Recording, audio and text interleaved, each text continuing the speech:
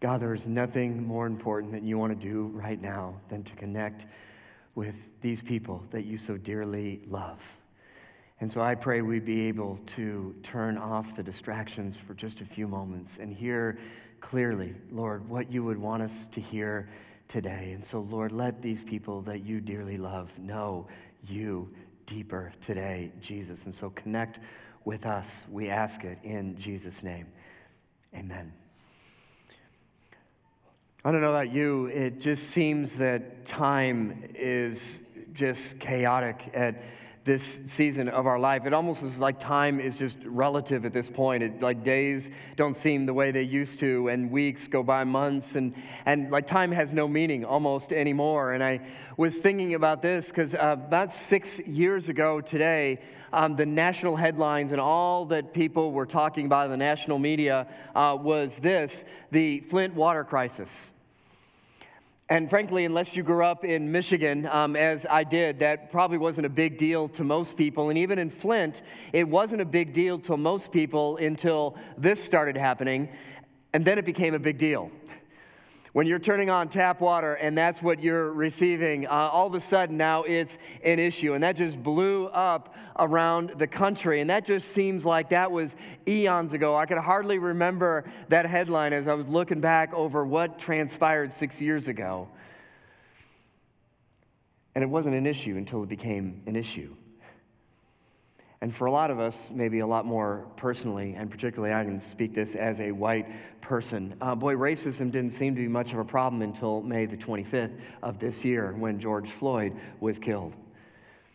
And all of a sudden, racism was front and center, and we had to come to grips with things that we found maybe in our own heart. They're like, wow, I don't even like some of these things that I'm discovering about myself, and I have some prejudice, and we all do, by the way. We're all prejudiced. We hopefully are all moving in the same direction. And so we look at the world and the craziness of what's going on, and we're thinking, wow, look at the brokenness in the world that we live in today.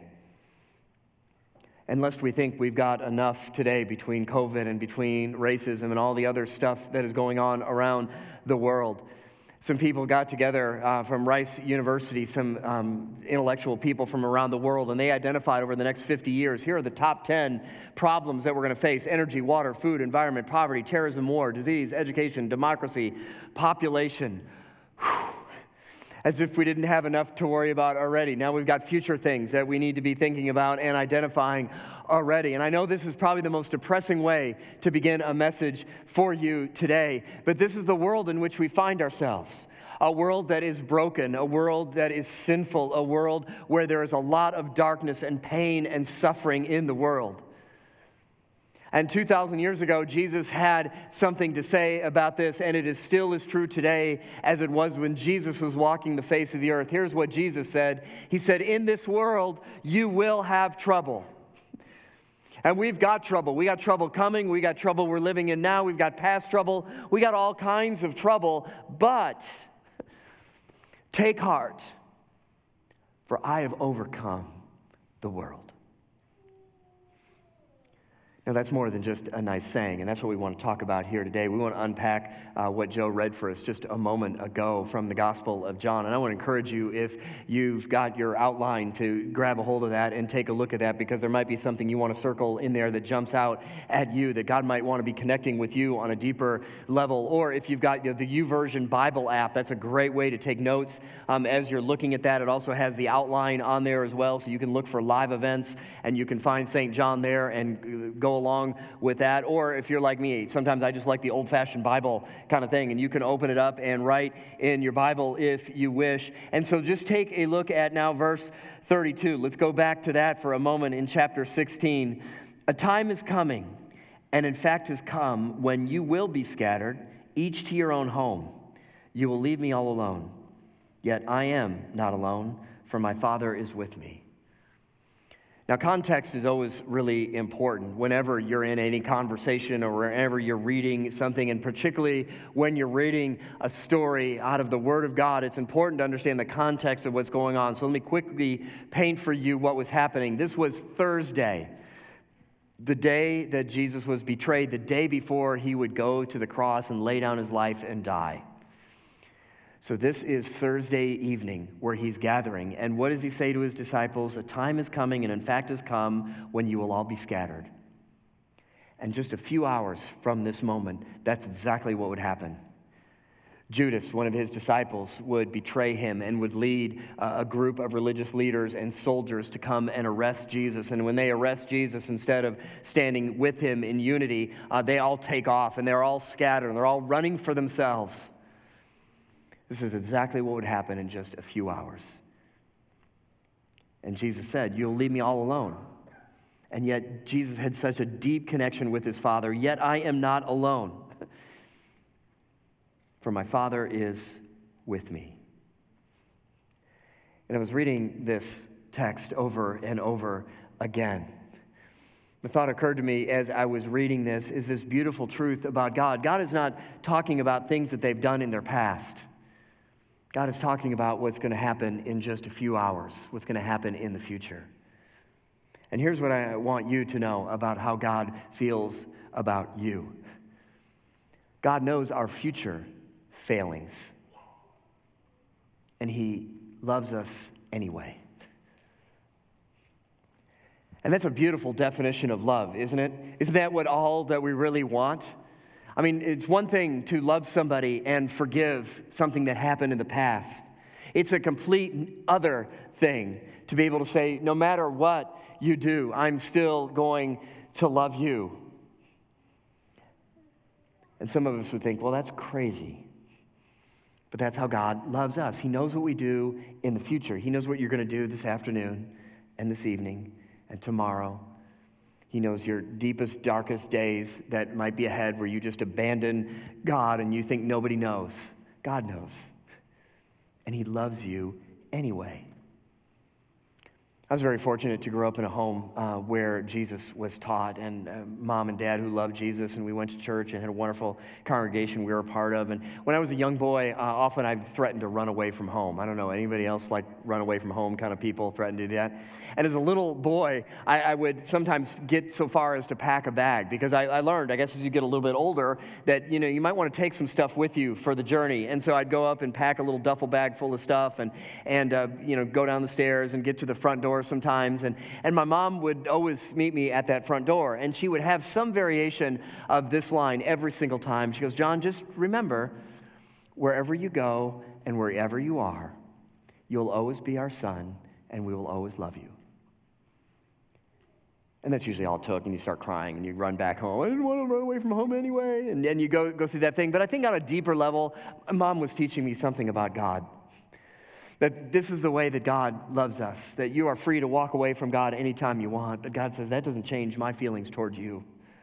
You might not want to be with me anymore, but I want to be with you.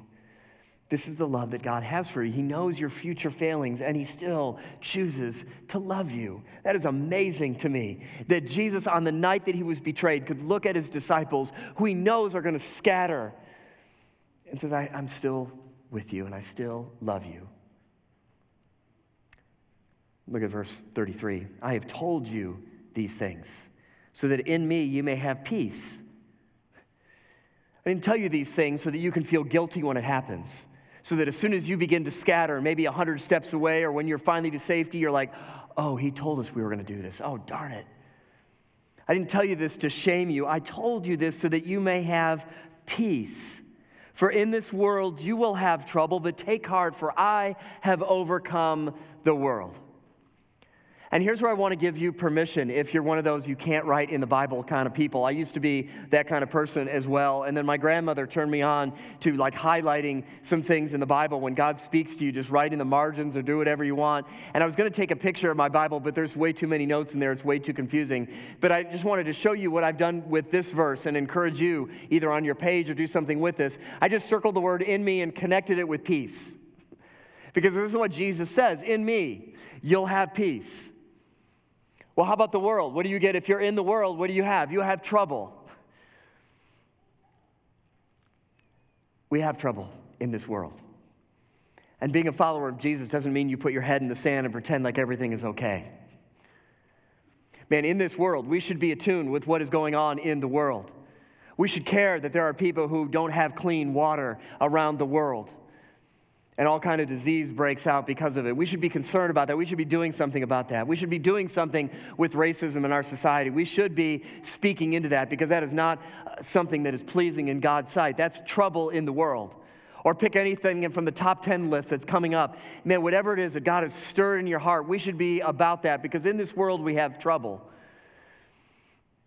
But in the midst of that, as we step into the chaos of the trouble of the world, in me, Jesus says, you will have peace. Well, how can you have peace in the midst of chaos? How can you have peace in the midst of trouble? How can you have peace when you look at the chaos of the world around you? Well, the only way you can have that kind of peace, it comes from a deep connection with Jesus. That's the only way you get that peace. It's in Him, in Jesus, you have peace. And often as I sit down and I talk to people about having a relationship with Jesus, I love new believers who are just starting to discover who God is. And it's like their eyes are open for the first time. And like, oh, wow, this is amazing. And they talk about, what do I need to do? And I usually share some variation of these 4 things. These aren't projected. They're not on your outline. This is bonus material for you to think about. And the first thing I usually share with them is the first thing you want to have if you want to follow Jesus is a desire to follow Him. Because I'll guarantee you, there'll be days that you're not going to feel like following Him. I want to do my own thing. I don't want anybody telling me what to do. I think I know better than God. And you're going to have those days. And so pray, and I find myself praying this on a regular basis. God, give me a hunger and a thirst for You. Give me a desire to spend more time with You. Give me a desire to know You more. Because there are days you just don't feel like following Jesus. And when those days come, man, start with that desire. And if you have any desire at all, that's just evidence that the Spirit of God is living inside of you, because nobody even has a desire to know God unless the Spirit of God is living inside of you already. So you're already on the right track. And the next thing I always tell people is it takes time. You know, could God just show up and reveal Himself completely to you? Yes, He could do that. But more often, it takes time. It's long-term obedience in the same direction. And so some of the people that I admire the most are some of the people that have walked with God the longest, because they've been faithful from generation to generation, and they just exude Jesus in everything they do. That takes time, which is why sometimes when I counsel people and their life is crazy and chaotic and it's a mess, and they're like, I don't even know what to do. I don't know how to begin to fix this mess. And I'll ask them sometimes, how long, have you been on this trajectory? And it's like, I don't know, 6, 7 years. I've been going down this path. And I said, well, give God at least as much time to fix your life as you took messing it up. It's long-term obedience. It takes time. And like any relationship, over time, the more you invest in it, the more you discover that peace. And so I have discovered at 51 years of age a lot more peace than I had when I was 30. Which was a lot more peace than I had when I was 15. But I've spent some time walking with Jesus, and so it takes some time. It also takes some friendships around you. We're not meant to just walk with God alone. We all need some relationships in which they can model for you a relationship with God, and I'm so thankful. I've got some really, really good friends that I've known a long, long time who know me really, really well, and can challenge me and speak into me and pray for me and encourage me. And I love having these people, because I sometimes need a different perspective. And so I'll call these friends of mine and gather together. And this is why we talk about the importance of small groups here so often, because nobody can walk with God for a long period of time by themselves, isolated and alone. And so we want to connect. And then the fourth one, is prayer. I just have not known anybody who has a deep relationship with God that doesn't have a growing prayer life. And I'm so thankful for the prayer ministry we have here. We love to pray. In particular, we invite guys to come with us on Sunday morning. We say, just give us one Sunday morning a month and come at 7 o'clock. We'll gather together. We talk about what's going on in our lives so we can pray for each other. We walk around the building and we pray for the building. And then whoever is preaching, we pray for them. And some guys don't pray out loud because they're not comfortable yet. Some guys didn't pray out loud. Now they do. And it is just amazing to see the growth in their relationship with God. And so I invite you, and if you're one of these guys like, I don't really know how to pray, I've never been taught to pray, just pick any Sunday morning you want and join us at 7 o'clock right out here in the lobby. We would love to help you connect and grow in your relationship with God that way. I think maybe one of the things that God has been doing over these last several months is getting rid of a lot of distractions. Some are like, man, I just spend so much time of my life commuting between home and work. Man, I got hours on the road all the time. I'm traveling, and I just never really have any time. Oh, boom. Now you've got that time. Man, so we love going out to movies and love going out to shows. Boom, no more movies and shows. Wow, I love sports. Well, great, no sports. And the one thing I thank God for over this little period of time is that it just seems like God has removed all these other distractions from us to get our attention. Now, I say this as a college football fan. I love college football, and I'm still in mourning that the Big Ten is not playing football this fall. And that's hard for me to swallow and hard for me to understand. But as I look at that, part of me is like, wow, this maybe is a unique opportunity to do something different with some Saturday mornings where I would be spending watching football. Maybe I could go volunteer. Maybe I could do something different. Maybe just have extra time with the family. Maybe go hang out with some friends. Maybe do something different with my life. Maybe God is causing us to do something in the midst of this to get rid of all the distractions of our life.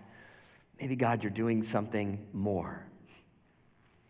Take a look at John now, chapter 17. So Jesus speaks this to his disciples and then steps away for a moment. He looked toward heaven as if to say, this is where my help comes from, and I want all of you to know that the only way I can get through what I'm going to be facing is through a deep connection with my Father.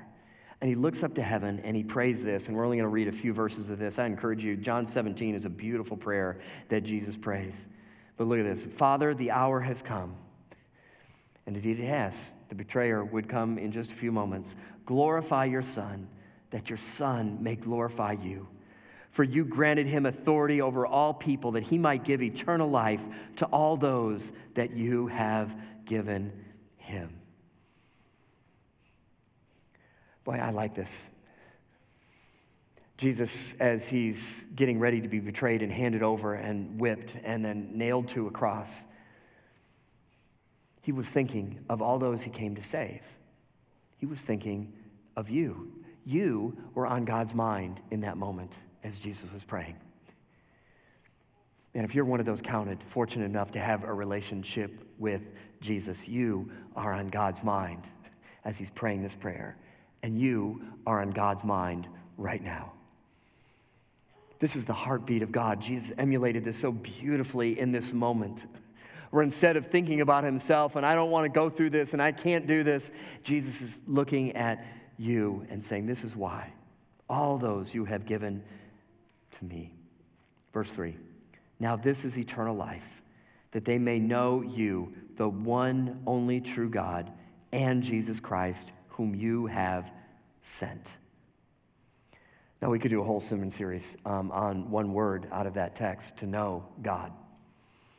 I just want to give you maybe a very quick definition, because this know is not just a cognitive, oh, I know a few facts about God. Oh, yeah, I know his name is Jesus. I know it's triune, Father, Son. It's more than just knowing a few facts about God. When it says to know you, God, here's what know really means, is to have an intimate, personal experience with God. Just this depthness of this relationship with him that just permeates everything. It's almost like nothing else matters in this moment where heaven parts and you just sitting in the presence of God, and you have one of those moments that just seemed like the heavens opened and here he showed up. And I'm so thankful for those moments where God has just done that. And as I look back over time, the majority of times where that happens, it's where I'm sitting down with somebody one-on-one. Very often it's a new believer, and they're struggling with whatever shame and guilt, and you get to explain Jesus to them, and maybe they just never have heard it before, and you see their eyes open, and they begin to just tear up, and you're like, really? God loves me? God could do something with me? Yes, he could. And you see like chains fall off their body, and it's in those moments, I've never felt a deeper personal connection with God when I get a front row seat to watching God transform lives. I love preaching, but I would much rather sit one-on-one and watch God just open up their eyes to see God in a new way. Or maybe it's a believer who's been trapped and broken and heading down the wrong path, and you have an opportunity to sit down face to face, and you get a chance to speak some truth into their life, and God uses that truth to permeate their life and put them on a different trajectory, and their life is forever transformed. I love that. That's where I feel like I know God the best, is when I'm in those kind of moments. One of the things I write down every single day, workday of the week in my journal, I write down the same sentence every single time because it's really what I want to be about. I write, I want to be a part of more lives being transformed by Jesus, because that's where I feel the deepest connection with him. God, would you use me? I don't have to be the integral role in that. I just want to be a part. Maybe it's just a cheerleader. I'll be happy to be a cheerleader for somebody deepening the relationship with you. I don't care what role I play. I just want to be a part of that, of seeing your kingdom come to more and more people, Jesus, because that's where I feel the deepest connection. I don't know where your deepest connection is. But that's why we're doing this series, Connected 3D, is we want you to connect with God on a deeper level, and we want you to connect with others on a deeper level. And to help you do that, if we have you on our mailing list, you should have received a big red envelope like this in the mail. Did some of you get this? I hope we didn't just raise stamps. Did some of you? Okay. I really hope you got this. And some of you are like, oh, I think I might have, but I think I threw it in the recycle bin. When you get home, go to your recycle bin, grab it out of the recycle bin, and open it up, because there is some great information in here to help you connect with God and to help with others. I just want to highlight a couple of things on here. Number one is this little brochure, the Connected 3D, and it says using technology in a God-honoring way. That really is our theme. Because technology isn't the evil one here. Technology is amoral. It's not intrinsically good or bad. It's what you do with it that makes it so. And so one of the things that you'll see in here is we want to disconnect to connect with God and with others. And so you'll see that in here. And then even cooler than that, inside this packet are these nice little 3D glasses that I would encourage you to take out and put on. And there's some neat 3D pictures in here, and they're just sort of fun to be a part of. And we gave these to the kids, I know, this morning in their small groups for children's this morning, but I saw some of the adults wearing these as well. So it's cool for adults, too, to grab a hold of these. And if you didn't get one of these, you can get them on our website. You can request. We'll mail you another one. If you're not on our mailing list, we'd love to give you one. Or at our Connected Home Center, right outside to the left here, if you're with us, you can pick one of these up, because we want every single family to have one of these, because there's a lot of good information in here. On the back of the envelope, there's a little round sticker, and it has a little QR code. And if you scan that QR code, or you can get to it from our website as well, but if you scan that little QR code, that'll take you to a video that Roxanne Boyer and Corey Smith, our children's minister and family life minister, put together to unpack this packet for you, to show you everything that is in here. So I encourage you to connect with that, because what we want more than anything else is we want you to connect with Jesus. And we want you to connect with others. And we know that if you're connecting with Jesus and you're connecting with others, that we are going to change the world.